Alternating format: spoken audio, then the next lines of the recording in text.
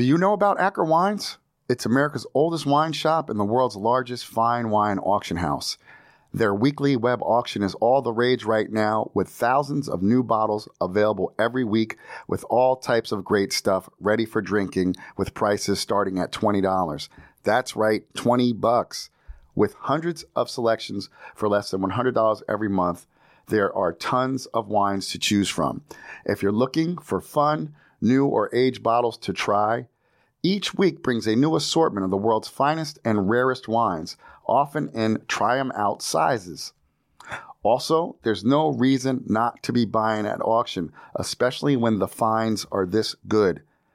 In addition, the retail store is stocked with thousands of items to choose from, including lots of cutting-edge stuff. Go to ackerwines.com to get in on the action and take your cellar and drinking habits to the next level. That's Acker Wines, ACKER, wines.com. Use the promo code BWG25 to get $25 off any purchase of $100 or more. Retail only. Hey, I'm MJ Taylor, also known as a Black Wine Guy. I went from being a totally obsessed wine newbie to becoming the world's first ever African-American fine and rare wine auctioneer in less than 3 years. In this show, I'll be talking to the mavericks, the philosophers, the players, and the deep thinkers who inhabit the world of wine. They'll share their experiences on how they made it, but more importantly, how they failed and got back up again. So grab a glass and let's get to it. This is the Black Wine Guy Experience.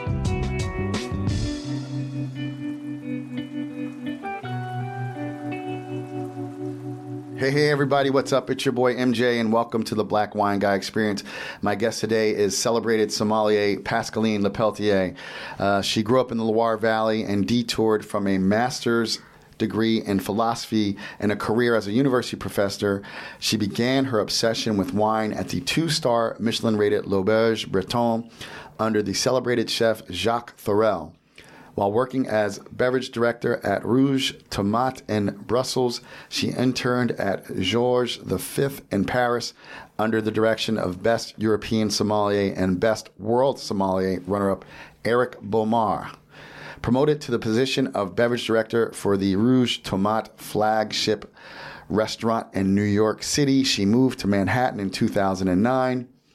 The New York Times prized her Rouge Tomate wine list as one of the best in NYC in 2013, and the World of Fine Wine awarded it Best Long Wine List in the World 2017 and Wine List of the Year 2017. Currently, she's a partner with David Lilly and Racines NYC, one of the top wine destinations in the U.S. She overlooks a 2,000-plus wine list focusing on vin de vigneron, mostly organic, biodynamic, and natural wines. And she is a sommelier of the highest credentials. Welcome, Pascaline. Is there anything else you'd like to say? That was already way too long, way too kind. So I was going to say the Black Wine Guy is going to award you the longest intro award, 2021. Eh bien voilà, one more line on the resume. I'm going to give you a statue that looks like that. Great. I will bring the champagne for the award. Wonderful. I would love you to bring the champagne. So Pascaline and I connected actually through mutual friend and former podcast guest, Audrey Frick. So, Pascaline, tell us what you brought. What are we drinking this afternoon? I brought you wine from Vermont.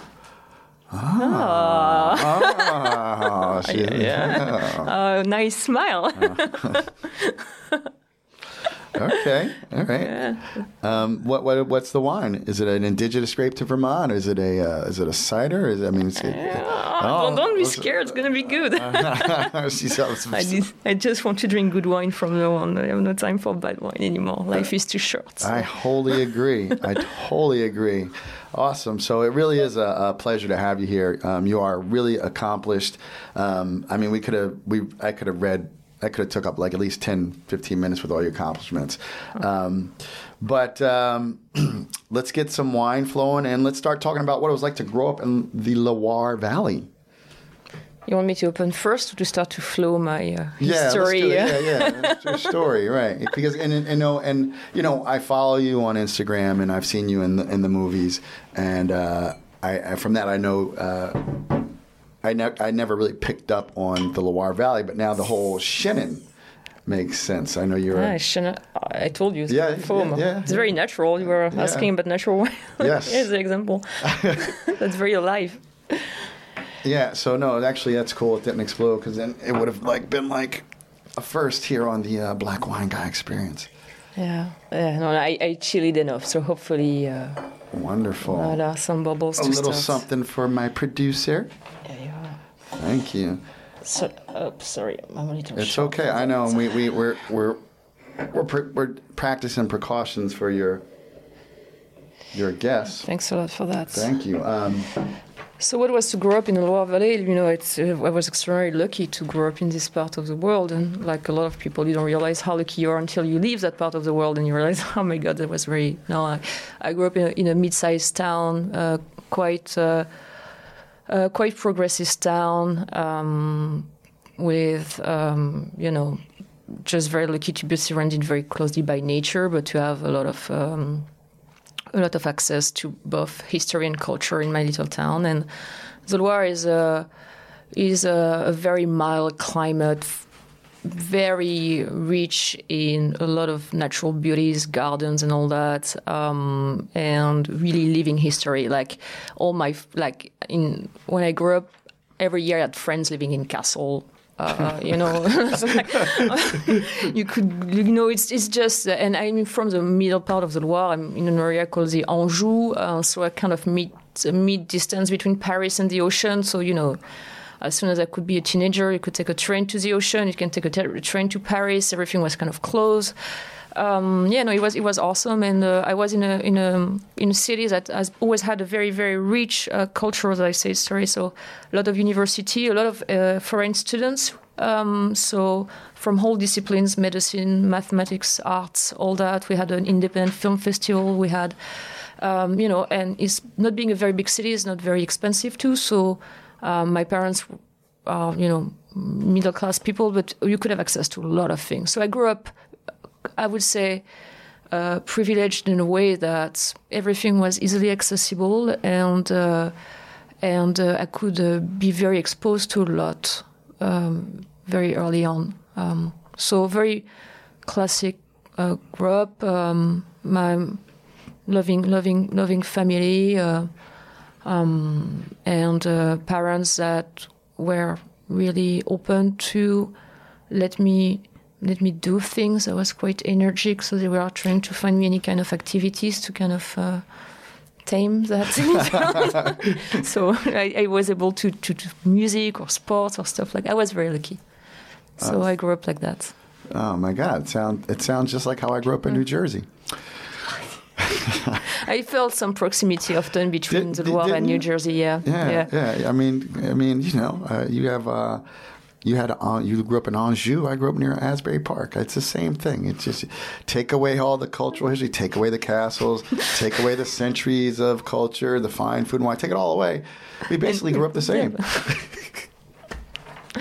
But once again, it's something you grow up and oh shit, I'm going to visit again a castle, or man, I don't want to do no, but you're at school and I don't want to see that. I don't care about this like Roman ruins, and you just don't realize how lucky it is to be fed by that since you're a kid. Yeah. To be able to go to the market every day, because you have a green market every day, and your vegetable costs nothing, and you can buy your pig or your meat at the local butchers that getting 10 miles from you. So, when you grow up with that and it's normal, you just don't understand how chance that you have to live that. And this is why I feel, in fact, extraordinarily lucky to have been able to live and travel and go apart, to realize how things are different and how we need to fight and give access to this kind of thing to way more people, the way I grew up. Sure. No, I wholly agree. Did you have a big family, or how many people? You have any siblings, or? No, I had. We have quite a tight family. I have a brother and sister. I lost my sister when I was quite young. Sorry. Life, but it definitely had a massive impact on the way I was seeing life. It made our family, in a way, stronger. This is why you realize also that nothing is forever, and so I'm close to my family, but I decided to move away. But but my family is very important, but we are quite different also in a lot of ways. Sure. And Anjou is actually well, I mean, I know Anjou as a wine region within Loire. I would assume, did your family do anything with wine, or you said nothing? Was it part of your life, or was anybody actually involved in wine in any way growing up? Not at all, and not even in restaurants. Wow. No, not at all. No, I grew up really by vineyards. My best friends, in fact, the parents still live just next door to one of the most famous vineyards in France. But I got into wine when I was 25. No parents. My mom is a teacher. My father worked in the car industry. So nobody in the family was in the wine at all. They were drinking like supermarket red Bordeaux. But for the record, supermarket red Bordeaux in Loire Valley is not the same as so yeah. Maybe it's not. No, it's maybe you have a little bit more history of craft because we are talking about hundreds of history of winemaking in Bordeaux, but. My parents were not foodies, and my parents definitely didn't really care for wine. My mom was not drinking wine. My father was just drinking a bit of red wine, and that's pretty much it. And it was it could have been beer. It could have been anything else. So no, wine was not in my landscape. Okay. It came later. Yeah, it came later. So you mentioned that. You said you really didn't get into wine until you were 25. How'd that come about? It came about as wine became a solution, in fact. A solution? A solution. I'm not the only one, I think that. No, but I was very lucky. I just wanted to become a philosophy teacher, and I studied philosophy very hard and very deeply. And I burnt out. Literally, did a breakdown, burnt out before getting my diploma to teach, and I was too young for a lot of reasons. And wine saved me because after my burnout, I couldn't just do anything for 6 months, couldn't walk on the street. It was a very deep depression, very, very bad depression. Yeah. And didn't want to take any medication at all. And my mom said, you have to occupy your brain. And she said, just find a job. And before that, I didn't have to have a job. I was at school. My parents were paying for stuff, no jobs, really, or like small jobs. And so one of my philosophy teachers liked wine, and he said, why don't you try to go to a wine shop? And why not?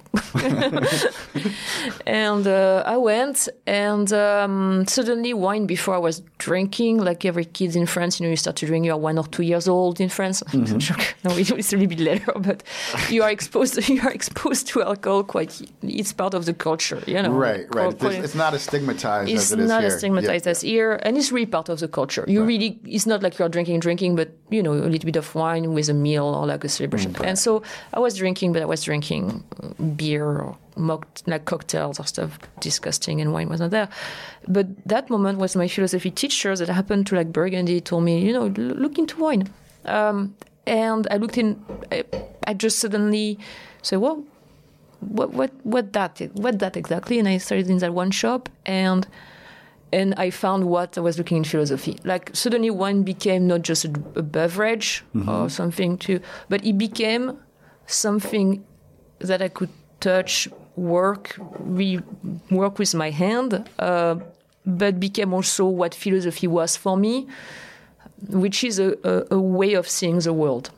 I always thought philosophy is not a discipline of you are learning something. You just learn how to ask questions through it, and you can ask questions about any subject And I realized, what, with wine, I could satisfy that quest of knowledge through something that was deeply rooted and grounded all over, mostly all over the world, especially now. You grow grapes pretty much everywhere. And on the other end, with an extraordinarily strong cultural, how can I say, rich, because one has been so part of so many aspects of certain human culture, from economics to aesthetics to moral to religion and all that. And so suddenly through that spectrum, I could be grounded and satisfied all my questions. And it was simple. And that was very important. I feel very lucky because I found wine, because I find a way of related to the world in this kind of simple way. Give me a glass of wine and it talks to me. And I often refer that to music, or sports, when you have a connection with an instrument. Yeah. You don't know, it's simple. It talks to you. You can listen to music, you get the beat, you can... Okay, I'm a terrible musician. I tried catastrophe karaoke with me. Like my staff, every time they're laughing their ass off because I'm singing so badly. Well, karaoke's supposed to be that way. I mean, bad is really hard. I mean, like karaoke in LA is not fun because people who actually are trying to get a record contract go to karaoke, and even in New York, like you could sing. That's not like, that's not fun. Fun is like. We're drinking. We had some cocktails, and now Pascaline's gonna go sing to everybody. That's fun. Yeah. You will definitely be laughing on the floor. That would be great. I did karaoke a few weeks ago, and thank God, down in Central Florida, that was crazy. Kind of rocked the mic, but I had a lot of Coronas in me. I did. Now, so it's a beer, right? Yeah, it's a beer. Because I was in a bar. I'll show you pictures, but I don't even think they had white Zinfandel. I mean, they had no wine. So sometimes it's better. And that's why I was like, that's a sign. It's going to be a beer night tonight. That's a sign. More bathroom, but less headaches. Yeah. Usually it's like how it works. For sure. So but to go back, so wine just talked to me. Yeah. Like wine was like, oh wow, I can taste, I love that, I can remember stuff. And so when people are like, wow, it's awesome, wine. I'm like, guys, it's just because I found something I could connect to, and I deeply believe everybody can have that connection with something in his life. Yeah. It just, I was lucky to have that happen and cross my path, and that became wine. And that was a no return point. So 23, I started to work in restaurant too. I liked it, but from that 23-ish on to 25 was, let's see what wine is about. 25, I decided to work full time in wine. Very nice, very nice. Speaking of wine, tell me about this. Is tasty. This is tasty. Interesting. It's interesting. Yes. What's that? Yeah. Is it orange? Is it natural? Is it like? It's orange. Okay. It's natural. Okay. And it's from Vermont. I feel like I'm in philosophy class. It's making me work for it. What is the essence of wine? Yes. No, I brought you wine from a woman or a couple, Deirdre and Caleb, that are behind a project called La Garagista, which is a farm project in Vermont that's been around now for more or less, I think, more than 10 to 15 years. I brought you that for a couple of reasons. First, this wine is made with a hybrid grape. Okay. So it's made with a grape called La Créchante. Hybrids mean that it's a cross between European grapes, the vinifera, and American grape. And people have been talking a lot of hybrids recently as a potential to grow in more difficult wine region in terms of growing condition for cold, but also to decrease the amount of pesticide use, because you are using some of the quality of defense of the American vine to be able to boost the immune system of the European vine. So you see more and more wine coming from hybrid as a solution in terms of farming.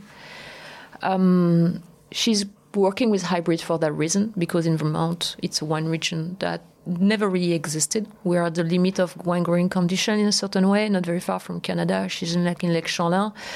And her project was a couple of years ago, to start a restaurant. She learned how to cook with her husband in Italy, and they went back to Vermont, where they were from, and to do an osteria, where they were going to grow all their vegetables and to cook that in their little restaurant. And she wanted to make wine. So she started to try to plant classic vinifera like Pinot Noir and Gruner Veltliner.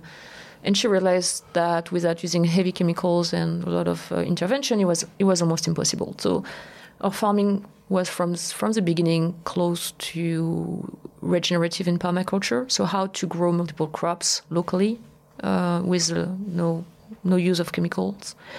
And she realized that there is things you can't grow. There is things that even though that you want and we have the technology for it, maybe it doesn't worth to do it, just because the consequences of your intervention are going to damage, pollute, or have really, really issues for the future. So she decided to uproot all the vinifera that she had and started to work with hybrids that have been doing very well. It's a very strange taste wine. You probably never tasted something like that. No. So it's kind of normal, because you are kind of at the crossing of a lot of influence. One of the parents of that grapes is a grape that you know, which is a Muscat or Moscato. So you probably are picking up a little bit of that florality and the rose and orange and all that. But the other grapes, they are the American grapes. They have the Riparia and all that you may know because you get some jelly or grape juice, like Concord juice. Concord grape. So Smucker's jam. Yeah, jelly. So it's not Concord, but you may think about this more. A lot of aromas you may associate with jam and all that. So it's a new world of expression. People are saying that they can't express, quote unquote, terroir. And we go to big words about wine that have been building the kind of mythology of wine. Grapes is an extraordinary fruit that indeed has this ability, when it's fermented, to express a place and a craft out of every plant that you're growing in the world. Maybe coffee, tea can do that, but grapes have been grown and definitely developed to do that to a certain level. And I really think this wine, with these hybrids, can start to say that there is a sense of place for an area like Vermont, because you couldn't really produce this kind of wine anywhere else in the world. So we are kind of seeing history being written. And that's something that is very important, because wine, once again, I was just saying, there is a lot of mythology around wine. And one of them is the tradition, the history, untouchable history. And that's not true. History has always been extraordinarily dynamic. We are just having one perspective of what the history was from the past, which is usually history is written by the winner, is what is told. And this one is kind of reminding us that it's way more complicated than that. And it's always all about a dynamic process of a connection between a will of somebody, a place, nature, what's happening in terms of the technology at that very same time to produce something that will have a moment in history. And also brought that because I think it's great. It's natural. So not only she's really experimenting with techniques of farming that are very progressist for multiple crop without any chemicals, but she's of course doing the production of the wine without having any additives. So this is maybe what we can call natural wine, which doesn't exist, of course, because wine per se can't be natural, because wine is a cultural product. But when we are saying that wine is natural, it just means that the natural process that surrounds us in nature are done in such a way that human intervention can be taken to the lowest, and yet allow us to enjoy a product of a fermentation that is tasty, that is linked to its place, that is stable, and that can connect people So that's that. So that's nothing in this wine. She makes a second fermentation, so it's made like a champagne style or traditional style. She does skin contact on the first one. So this wine should taste like nothing else, but it doesn't really matter because I think what matters here is like when you're listening to, once again, to new music, like an atonal music, something you never heard before. Probably won't like it, but you're going to just realize that there is things that you never heard before, and suddenly your landscape is just going to be broadened up by 1,000, and like shit. And I was tasting with that, and now I can taste that, and that's the potential of openness. This is what I like in this wine. Well, it's very tasty. I have to admit, because I throw shade at natural wine. But this is very tasty. And thank you for really explaining and breaking down and, getting into the hybrids and how also the farming practices. And I like what you said about Since Place. But, yeah, this is something I would drink this summer. Absolutely. I mean, you could drink any time. But, like, it's like you said, it has a little petulance, it's a little fizzante. Delicious, just delicious. So, what would you eat with that? What would I eat with that? Yeah, let's see. I'd probably start with that. So, a charcuterie, some cheeses, some cured meats. Yeah, I think that would be fine. What would you pair with this? I think you can do a lot. I like the way you're thinking about meat with that because we are still so full of. White wine goes with fish and red wine goes with meat. Okay, it's time to it's time to move away from a lot of prejudices. I will have so much fun. I'm very lucky. I work with an amazing chef at the restaurant with also a partner. His name is Diego Moya, and Diego is a genius of vegetable. So we're doing veggie in all shape and forms. And right now he's doing a crazy, beautiful dish inspired by his origin is American and Chilean from his parents. And he makes that cabbage, brine the cabbage. It's a Carafec cabbage. Brine it, and then grilled a tiny bit of duck fat. And right now he's doing It's a winner. It's a winner. Just think about that. It's not duck fat. It's a winner. It's a winner. I thought we were talking about Carafec's cabbage. It's a winner. Carafec's cabbage is a new bacon. Yeah, exactly. What is it? It's cabbage bacon. It's better than bacon. No, but you can drink a lot of stuff with that. That's what I love. I don't do my pairings the same way I was doing it a couple of years ago because I was still very at school. And when you're in France, there is a classic wine pairing you need to learn. Blah blah blah. Also, I'm more talking about energy. Yeah. So here, I think you need something with a lot of energy. Like the stuff is going in every direction possible. So whatever you are picking can be meat, it can be veggie, it can be fish. You need to have a product that is really full of energy in its own. You need to have a really well-grown product that has enough stuffing to be able to kind of react every time you are picking up something on that. So I'm building my pairing now with energy more than with flavor and structure. Oh shit! This is a new one. I'm loving it. I mean, school is in. You are. I am in wine philosophy class with Professor Lepeltier. I'm so sorry. I'm probably so sorry. I'm probably going to get a D or an F, but I'll enjoy it. No, I don't believe in grade either. So you can see. Oh my God! Yes, score. Score. So you said from 23 to 25, you were dipping your toe in it, and at 25, you were like, okay, I'm so glad I found wine. And how did you land the gig at L'Auberge Breton? That's kind of a big deal, right? It's a little two Michelin star. Yeah, that's that was a big deal. The restaurant is closed now from that chef. He retired, but at that time was definitely one of the greatest winists in France. How did I do? I just took my little resume and just was banging on the doors to get an internship. And I got refused a lot, in fact. I was a 25-year-old woman, never had experience in restaurants. With all my philosophy diploma, because I couldn't go in hospitality school, I decided to do 2 MBAs, just for the fun in hospitality management. So I was like, I was arriving and my diploma, it was like, bam, bam, bam. I was like, hi, I want to be a sommelier. And sommelier in France, you have to understand, it's not at all like what's happening in the US with sommelier is so not what's happening in France with sommelier. When you go in hospitality school in France, is because it's a little bit not as true anymore, but at my time was a major failure. Like for my parents, for me to leave university and to say, I'm going to go to hospitality school, it was like kind of, it was like you go there because you can't do anything else with your life. Is that the image was that bad, you know? Yeah. And so when I was going to try to enter hospitality school with my diplomas, they say, don't do that. You are too many diplomas, go back to university, get a real career.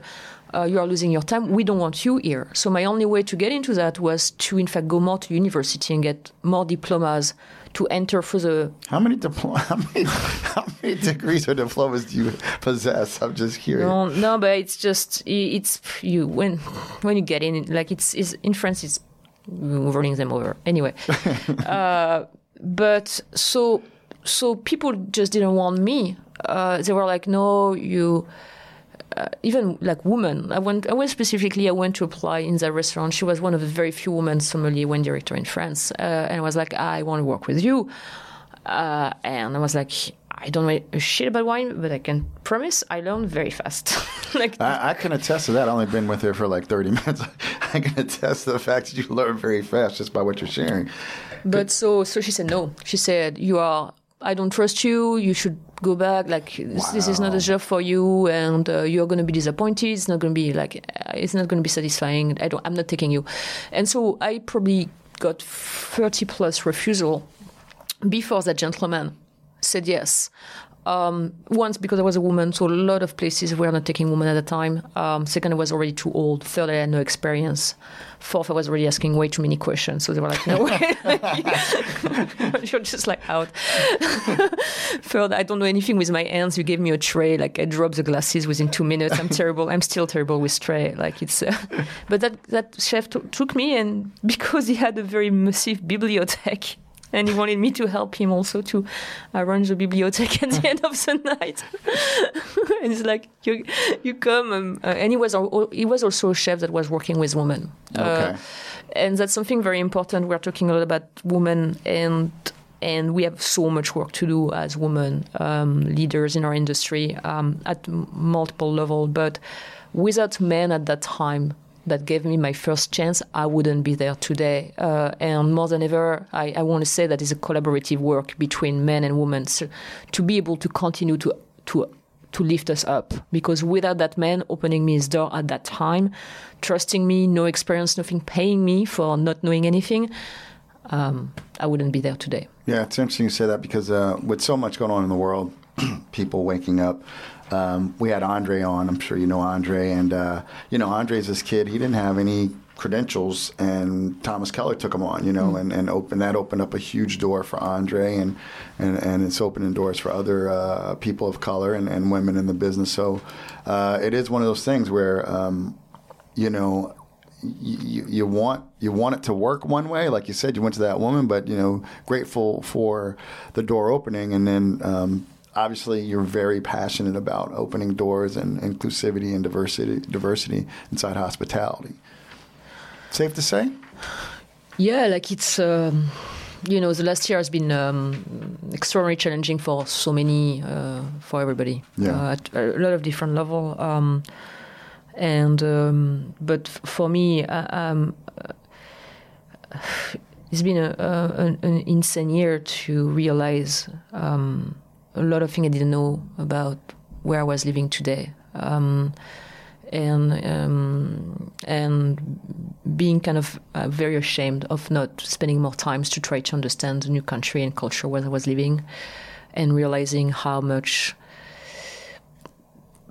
prejudices or still idea of things that I see. It must be okay, or in New York it's like that. I've never seen that here, but I always worked in New York in my little bubbles, and how easy it is to forget about that and forget what's really the reality. And this last month, I've and years have been year now. It's been a year with everything with COVID that revealed there is no other option but to be inclusive, to be diverse. There is no other way, and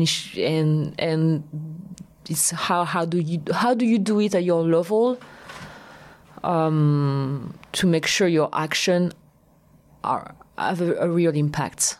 And so yeah, it's been a lot of time also for me to listen to way more things that I've never took the time to. I don't know, before it was just like work, my little work on my, and suddenly you realize there's so much places, voices and things I never really pay attention to, and it's been and it's still a lot to listen and to digest and to see what can be done really, what's the part I can play really to continue to make the change happen. But if there is no change, there will be no more, like in industry or whatever. That's just, I don't see how it's not possible. It's fed by that. It had to be fed by that. So how do you do that? To reach the maximum, to make long-standing change, small changes and long-standing change. That's a lot of questions. That is a lot of questions, and that's why I did not practice law. People have it's so hard to make change, but it's not saying. That being said, we still have to be moving towards that. So you get this job, he takes you on, and then while you're there, then you know nothing about wine, and then while you're there, you become the best young sommelier in the Loire Valley and in Bretagne. Bretagne, yeah. I mean, like, what you said you learned fast. What does your life look like to earn both of those honors so quickly? I was just working and trying to understand. I've been very lucky because I was good at school, and then I practiced sports when I was a teenager. I wanted to become a professional tennis player. So you learn discipline. I say discipline, focus. You learn discipline and hard focus. work through sports. Yeah, and I was like, I'm 25, I make no money. My parents are going to stop. like, where's my career? I'm just starting to be and today when I'm hiring people at 21 that know so much about wine, I'm like, 21, I have no idea. No, but I was like, I have no time to lose, and let's put the work on. He gives me a chance. I have a chance. That's my responsibility to take my chance. And what does it imply? It implies tasting, it implies taking notes, it implies finding the best way to remember, finding the way to find my answers. And I was not shy, so I could go and ask people. When you're 25, you're not 16. My colleagues, at school, I was with 16-year-old kids. Mm-hmm. We don't have the same life experience. So very quickly on, I was like, I know where I need to look to understand stuff. And I'm going to go for it. And man, it's, service at the end of the night. I was taking notes, every wine I was tasting that night, going on internet at the end of the night, looking for the wine, that's what I tasted, that's what the wine is from, that's the name of the guy, boom, boom, boom, remembering, and every day, and just building up, and no distraction because we're in the middle of nowhere in Brittany. And went for it. And then competition, I did a bunch of competition. First, because I always thought, and I'm still thinking I'm an imposter, in that field, especially in France. Once again, if you don't go through this great culinary school and hospitality school and do this hierarchical rise, you kind of you are a little bit looked down. It's like you need to go to this restaurant and do this next job and next job and next job. And I didn't do that at all. I went directly here. So I always had a feeling of imposter. And unfortunately, in that job, in that business, in the wine industry, one of the only way to get credential and to be credible for a lot of people, especially at that time for men a certain age, was to go through competition. So until I win some stuff, they won't take me seriously. Mm-hmm. Mm-hmm. So I went for that. And then I continued to do competition after that to push me to continue to learn more. And because at one point I really wanted to tell everyone, say, guys, I'm here. I'm here for the long run, and you should listen to what I have to say. But you can tap, you can talk, you can until you get this kind of stuff. He was not. I was not loud enough. But that changed when you the look changed when you start. But that was unfortunately how it worked at that time. Yeah. And so this way I did that. Okay. Well, listen. Wow. So much more to talk about. We're going to take a quick break, and we'll be back with more of Pascaline in just a second. If you're a fan of the show, you know that there would be no Black Wine Guy experience without Acker Wines. America's oldest wine shop is now the world's destination for fine and rare wine. That's why I want you to go over to their website and check them out. Whether you're seeking the world's finest and rarest bottles or just something for everyday drinking, Acker Wines is the place to go to expand your palate and enhance your personal wine experience. Go to ackerwines.com. That's ACKER wines.com. Use the promo code BWG25 to get $25 off any purchase of $100 or more. Retail only. Okay, we're back. So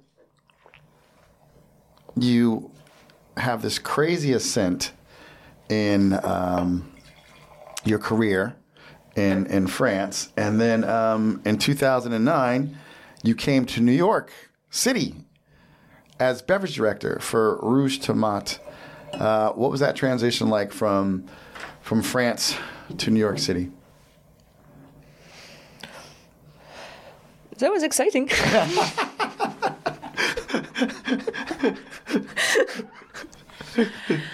No, but I wish you could see. I got to put these up. The expression on her face was awesome, so awesome.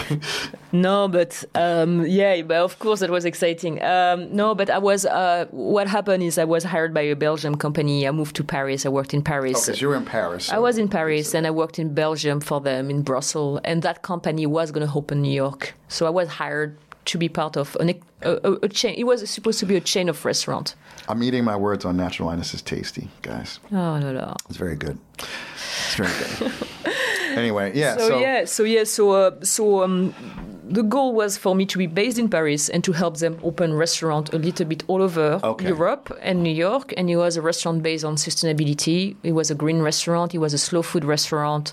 And I was in charge of a beverage program where everything was supposed to be sourced as naturally and organically as possible and served the same way. The built-up was really everything from A to Z was thought about sustainability. And so I decided to travel to the US thanks to them. And New York, first time, oh la la, that was awesome. 2007, like I will remember, like the first time you arrived to New York, like, oh my God. And so I traveled quite a lot to help them open. And then we opened with an American team. And then it was a week after Lehman Brothers collapsed. Mm-hmm. And so the opening was quite complicated for like 380 seats restaurant on Madison. So they asked me to move in 2009 for 6 months to help the restaurant to revamp the concept, not the concept, but to find a new team. And I stayed. I stayed because I knew I stayed because I fell in love, because I met my wife the first week I arrived in New York. So some of these wine stories start with falling in love. So voilà, I fell in love. So that was a big one. And then New York was, I was a pretty strong-headed person in France for the more traditional wine intelligentsia at that time. I liked already natural wine. I was already extraordinarily committed to defend alternative type of farming. I was asking a lot of questions once again. I was not buying the marketing bullshit of a lot of stuff. I just was not feeling at ease in Paris. I felt way better in Brussels. At one point, I was thinking about moving to London. And then when I arrived in New York, you just felt an extraordinary amount of freedom with this idea that working hard, you could achieve a certain level of success, not necessarily financially, but you could go somewhere. My company was giving me whole freedom to build my program. And it was the beginning of the blossoming of all this natural wine industry, distribution, importation. So I could be with my wife. It was no problem for me to be gay. I could be, and so I felt New York an amazing place to be, and the world of wine came, and it was extraordinarily stimulating because everybody here in New York at that time, none of them were coming from hospitality school, or very few. Right. It was a whole gigs of people from so many different backgrounds just getting into wine because they loved wine and went to work in a restaurant, and it was less stuffy and it was another approach. So everybody was meeting was like, yeah, I used to be like to study law, or I used to be, in the military, or I used to like to do a tattoo artist, and I know wine. Like, oh, cool. That's awesome. And so suddenly, once again, I was fed with an incredible amount of cosmopolitanism and a lot of ideas from everywhere. And honestly, it was absolutely not as diverse as it was, but for me, it was so much more diverse than what I was dealing with. Sure. Diversity, I was thinking about, it's an interesting word people need to understand. Depending on where you come from, diversity looks a lot different, right? So, I mean, you touched on there's more work to be done, but it's so funny. I have these random thoughts. Well, I have about 50,000 of them every day, but one that kind of came to me was like diversity, like. It looks a lot different depending on where your starting perspective is. And definitely when you come to New York City, even just moving to New York City from New Jersey, there's this freedom. Like, that's every kid's dream, like, as you move to New York City and you're going to make it in whatever you want to do. It's just a different world. And whoever you want to be. Yeah. It's okay for you to be who you are. Yep. And and we had a Michelin star restaurant, and I was like, that's crazy to have so many, like, remembering tattoos. Like, if you had a tattoo in France in a Michelin star restaurant, you didn't have the job at that time. It was that crazy. It's a. I don't think you could be a chef in New York if you don't have like full sleeves anymore. Like, it's like part of the new uniform. Like. Yeah, it's a new uniform, but. So New York was just incredible, and I just felt extraordinarily lucky to be able to be here, and it could satisfy and stimulate me to the next degree. And I was free to build my wine program. Yeah, and that wine program got a lot of recognition. Tell me about that. Well, so just you allude to this freedom, but I mean, it's pretty good recognition you got. I mean, how many wines? Was it over 2,000 wines or something? Or how many wines were on that list in 2017 that got all that recognition? It's a big one. Yeah, we are like 2,500. But I don't think the number matters. I think what matters is I learned wine thanks to the producer, to the winemakers. Mm-hmm. And I felt every decision I've been making for my career, job decision, was about having a full liberty and freedom and integrity in my choices. I never wanted to be in a business where I had to put a brand because that brand was going to, help financially the restaurant. Yeah. So I also realized, that was my philosophy background very early on, that more than a sommelier, I'm somebody working in a food industry, and I'm feeding people with something that can poison them. And I really believe that the next change is going to be a change through what we eat. I think today we are oversaturated by so many discourse and all that one of the ways for us to react is emotional reaction. And when you start to eat well, good products, well farmed, full of good nutrients, preserved, and all that has such a reaction on your body, that has such a reaction of your mind, that suddenly you are reinforced. Restaurant means restoration, so regeneration. So I realized that I had a really big part to play, not in terms of recognition from our peers, but just saying, I have a pretty big job. I'm feeding people. Like every night, I'm giving something to somebody that can poison that person if it's not the right thing, but I'm also part of a chain that if I support a certain type of industry, I'm also supporting a certain type of farming that I deeply believe is wrong. So that's always drove my program. So, and my program were less about labels or scores or whatever. I told you I don't care about scores. I don't care about score. I care about an idea of how we should relate to our environment, the ecological environment, but the people environment. And I'm at the cross of both. And my program were always about that. Fair price for people having a very strong idea and integrity of what they are doing. And it's my job to kind of push them towards other people that may not know they exist, and just make the match and make my guests discover a whole universe they may not be aware of. And for that is why my lists were always super ecumenic, from more classically taste to more funky, to every wine region, to continue to explore, to look to Vermont, like to look at, I had at that time a bunch of wine from Central Europe, Georgia, Canada, Quebec, new wine region here. Like continuing to say there is, open your eyes, be curious, being amazed. That's amazing. There's so many cool stuff. And lift the label, take off the prejudices. Just try to be for yourself your own critic. Just discover how much power you have in you when you taste, and how much it opens you to the world. So this is, I think, how the program got, because they were a bit different, but not for the trend, but because that's never been the idea. Right. And so it sounds like when you made the transition over to Racine's, where you're a partner at Racine's, you continued, the Vin de Vigneron.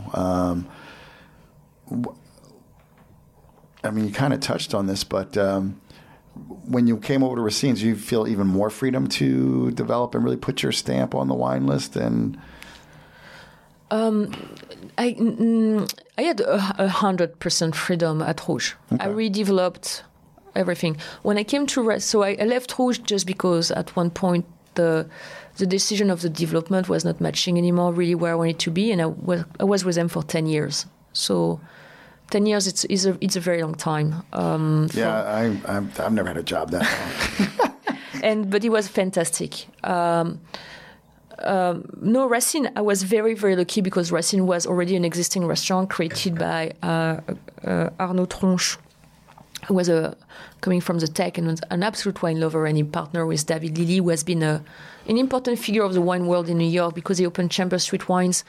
It's a retail downtown, okay. And Chambers, as being a very deep, big player about what I was talking about, which is fair value, approachable price with high quality wine for everybody. Mm-hmm. And so they already had a really good, fantastic list. And when I came, I just continued what I was doing. Arnaud was a little bit more classic to the French and classic wine region. And I came and I opened up to just Vermont. But I pushed. This is what I like to do. Is really to continue to look around. So it's what I did. So the list is moving a lot right now, and with COVID, COVID, we are a single tiny independent restaurant, no backing, no outdoors, not a lot of money. My previous project, we had a lot of money. So no money here. So it's a new way of running a business. I'm now learning what that means to run a business. To be a managing member or partner is not being a salaried person. You are hit with the reality of what you want to dream of, and when you can really realize, and stuff takes time and step. But I have an amazing team with me, and the list is evolving to hopefully. I want to be a list where I have the freedom to take risk, to continue to push. What does that mean here is really to be a place where it's very easy to build a wine list in New York.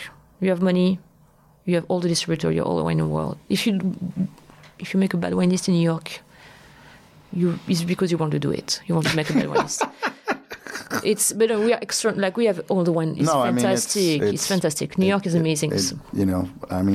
You can buy wine at auction. You can do it. I mean, you can do. There's no reason to have ass wines on your list. There isn't. You're right. I mean, literally, you just. And you should not. You should not. And once again, maybe I'm going to be very dramatic here, but we see the issues of agriculture. Agriculture has a direct impact on so many things, on land property, on land pollution, on the quality of the food we are feeding people with, crappy food that we have to process so much just to give taste, lack of nutrients, crisis of obesity and disease. Everything is linked to that, like the way what we farm and how we farm it, what we teach at school, what kids are eating every day at school. So we have a job to play. We can have a successful business and be more demanding to our suppliers about what we are putting in a plate and in a glass of our customer. And if we don't start like that, it's over. It's just over. There is just too much that is done already. So it's really, I really believe it's crucial, especially us in wine. Like, we are talking with the most valorized product. You take a carrot. You can't use a carrot and make something that costs $10,000 a bottle. You take grapes. Jeff Combs could. I'm talking about a real carrot. But you're right, Jeff Combs is very good.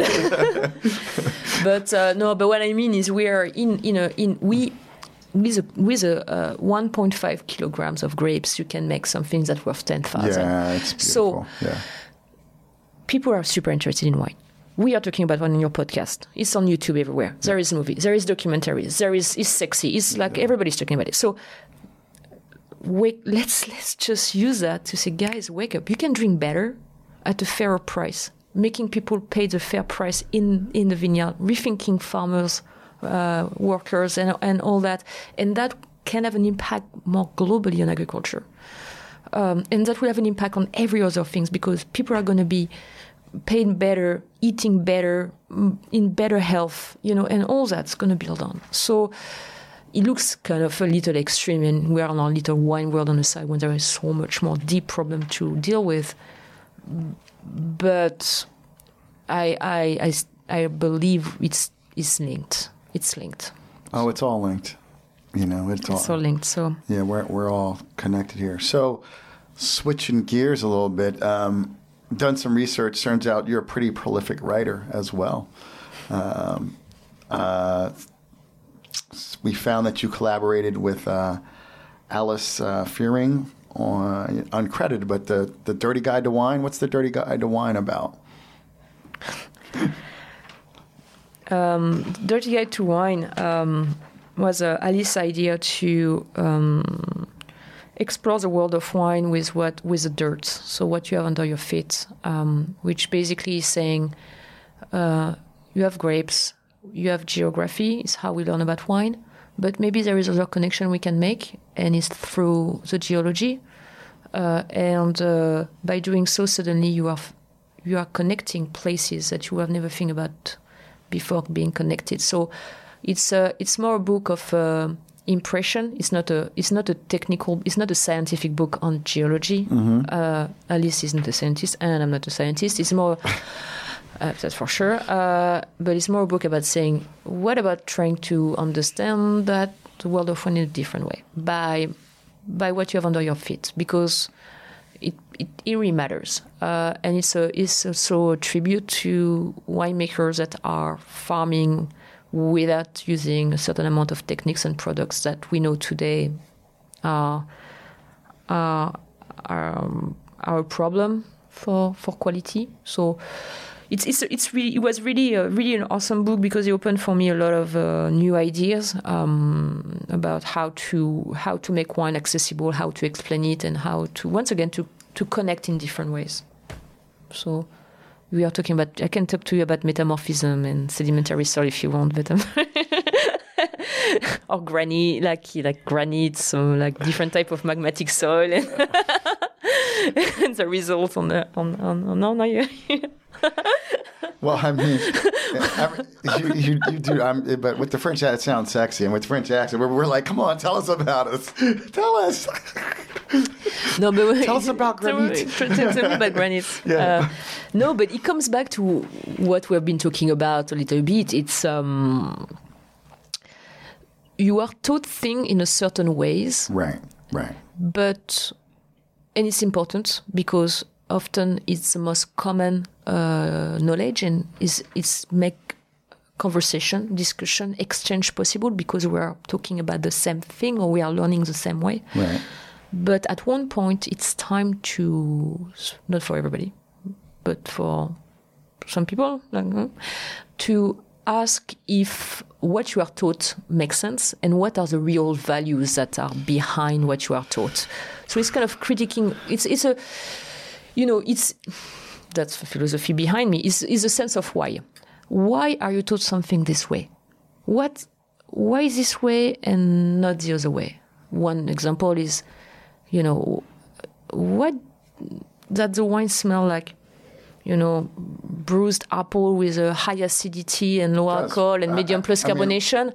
Okay, I can tell you that. I can make you a very specific analytic tasting for this wine. This one probably will never be put anyway. For a lot of people, this wine is crap. It's full of problems, full of default. Okay, the wine is absolutely enjoyable for me. Seems to be enjoyable for you. It's enjoyable. I mean, so it's different. It's different. It's but different. I like what I like, but I like different. I have to try other wines. I have to. But because that's just who I am. I mean, that's a great I just skill. have to because I can't, if I'm going to talk shit about shit, I want to know. I'm really, but I have to. I think you learn about wine by drinking about it, and it's great. I mean, I would actually buy this. Like I would. This is like for me. It's just summer. I mean, I know you could do so much water, but like I could pour this during the summer, and people would love it. They would love it, find it refreshing, and just it's kind of got that glow. You can chug it if you want. I'd have no problems with ice cubes in it. And do you feel a certain level of satisfaction? Because like just a pure, like when you drink it, I'm developing a lot this idea of energy right now in wine. I think there is new ways. Going back to the analytic in one world, the way we are taught about wine. Why do you think we are taught about wine this way? Why does it really make sense? Oh, hell no. Okay, so why are we using it? What's the reason behind it? So, like, the question right now for that is there any other way to be able to appreciate, to talk about this kind of wine without saying, oh, it's different, or it's, it's funky, nasty, but, it's like... There is a moment right now that is fascinating and super exciting, is that we can create new things. We can create new way of exchanging about beverage or food, but beverage, wine in that case, in a brand new free way. And how do you do that? Why do you do that? And that's where we are right now. And a little bit the dirty guide to wine in his own way was a tickle saying, hey, why? Like, let's do things differently. And let's try to make it a common chat. So here, I love this wine. I was telling you, I love the energy in this wine. I love the way that I feel that my body is super happy drinking it. I love the way that despite being so intense, it doesn't burn, just like there is. And when I have that sip in my mouth, it's like, it's exploding. It's everywhere in every direction. It's lingering. It's like, wow, it's dilating. I like, oh, that's so cool. But you never really talk about that when you talk about wine. It's bruised apple and rose and a little yeasty at the end, 89 points. Awesome. No, but exactly, right?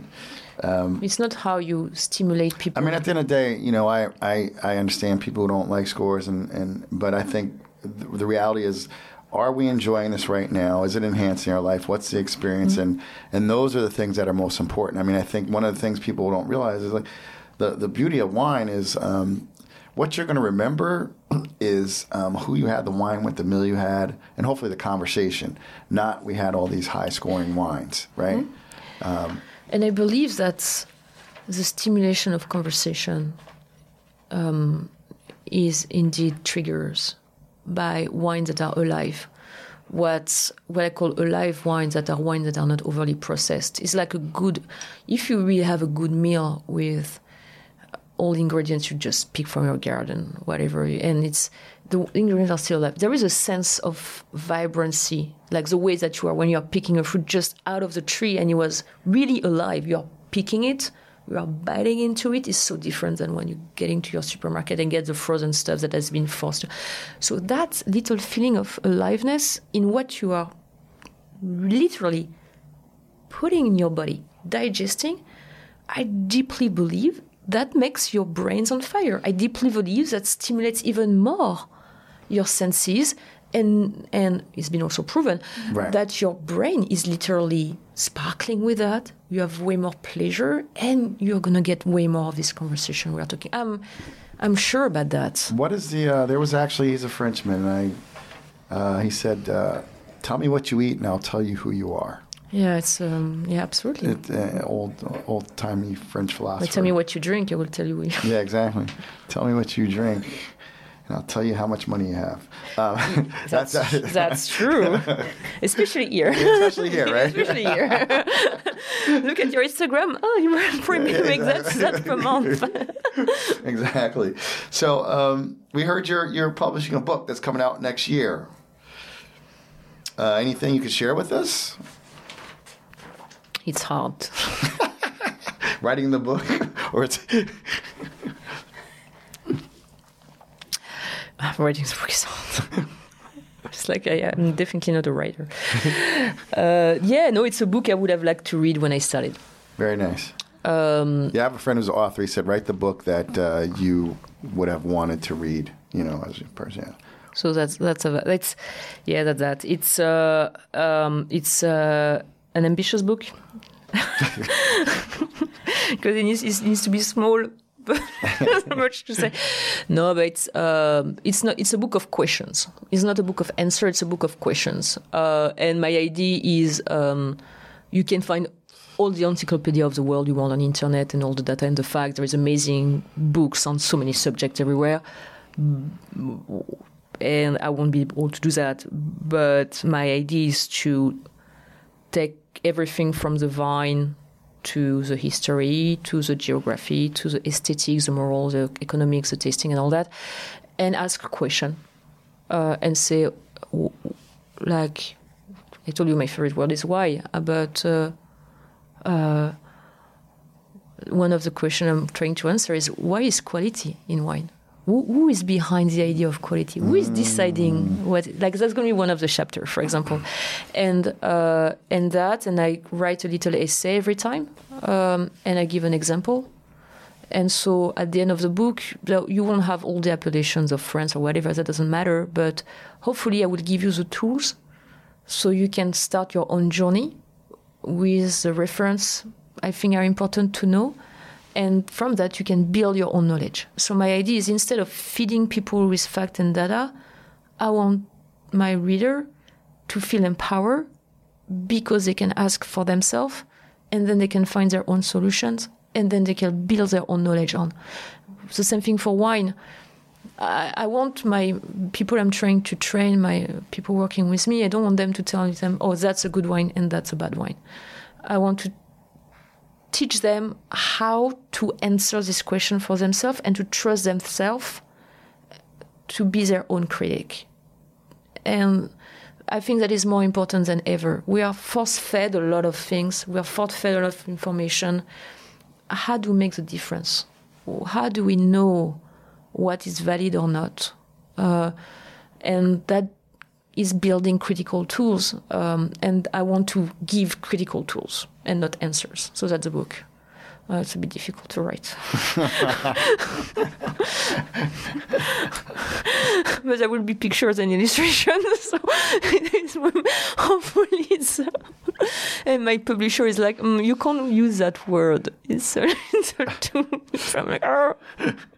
So it should be for everybody. It's a book. It's a book for everybody. You like wine, you don't know anything about wine, you should be able to pick it up, and you should be able to read a little bit. Kind of like the Hitchhiker's Guide to the Wine Galaxy, right? You just want people, I like what you're saying, you want people, empower them with tools, right? And that's really cool because yeah, we can get we can get caught up in answering questions on a test and thinking that's knowledge, and it's not, you know. That's exactly that. Yeah. That's exactly that. It's not like so many exams you just need to remember stuff by heart. But right. What's the point? There is no point. The point is for you to be able, if you are in front of something, to be able to assess, use everything you know, and find the right solution. Because at the end, we all know that, but every single day is about resolving issues and problems. It's about taking decisions and taking the less worse decisions. And there is, like, I don't really like the word intersection, but everything we are doing, every single thing is at the cross of so many strengths, economical, social, like everything. So how do you use wine, once again, as a field to learn how to navigate, and to navigate with the most integrity you can, because you would have been able to try to learn or find the right information for you to take the right decision. And that's really what matters. And for me, wine is just a tool. You know, it's a cool tool because it's delicious and it's made in beautiful region and people are great. Winemaker, like, you know, I'm not working in an industry that is like a little depressing, and I'm not selling bonds, for example. but that's the goal. That's the goal. And if I can achieve it, I will definitely be very hangover with the days the book is published. Well, that is a good place to end here with you. Pascaline, thank you so much for coming on the Black Wine Guy Experience. Tell people where they can find you, how they can be a part of what you're doing, and learn more about you. Yeah, I'm on the floor every night at the restaurant. Downtown Racines is on 94 Chambers Street. So yeah, I'm there. I'm there every night with the team, and I'm pretty active, less and less active on Instagram. But the best way to reach out is through Instagram right now. You can reach out to me. Okay. I try to answer on timely fashion. Well, again, I thank you so much. Thanks a lot for having me. That was fun. You are such a wealth of information. We could talk for hours. We'll have to do that sometime where you don't have to go to work, and you can come have dinner. And come have dinner and drink tons of bottles. Everybody's MJ. Until next time, cheers to the Mavericks. We had a true life philosopher on the show today, a definite deep thinker, and a hell of a natural wine drinker. Cheers, everybody. Thanks again. Thank you so much for listening. I hope you learned something. You had some fun while you were here. Please subscribe to the podcast and give us a 5-star review on whatever platform you're listening to. And if you want to be an insider and get special content, make sure you go over to blackwineguy.com and get on our email list.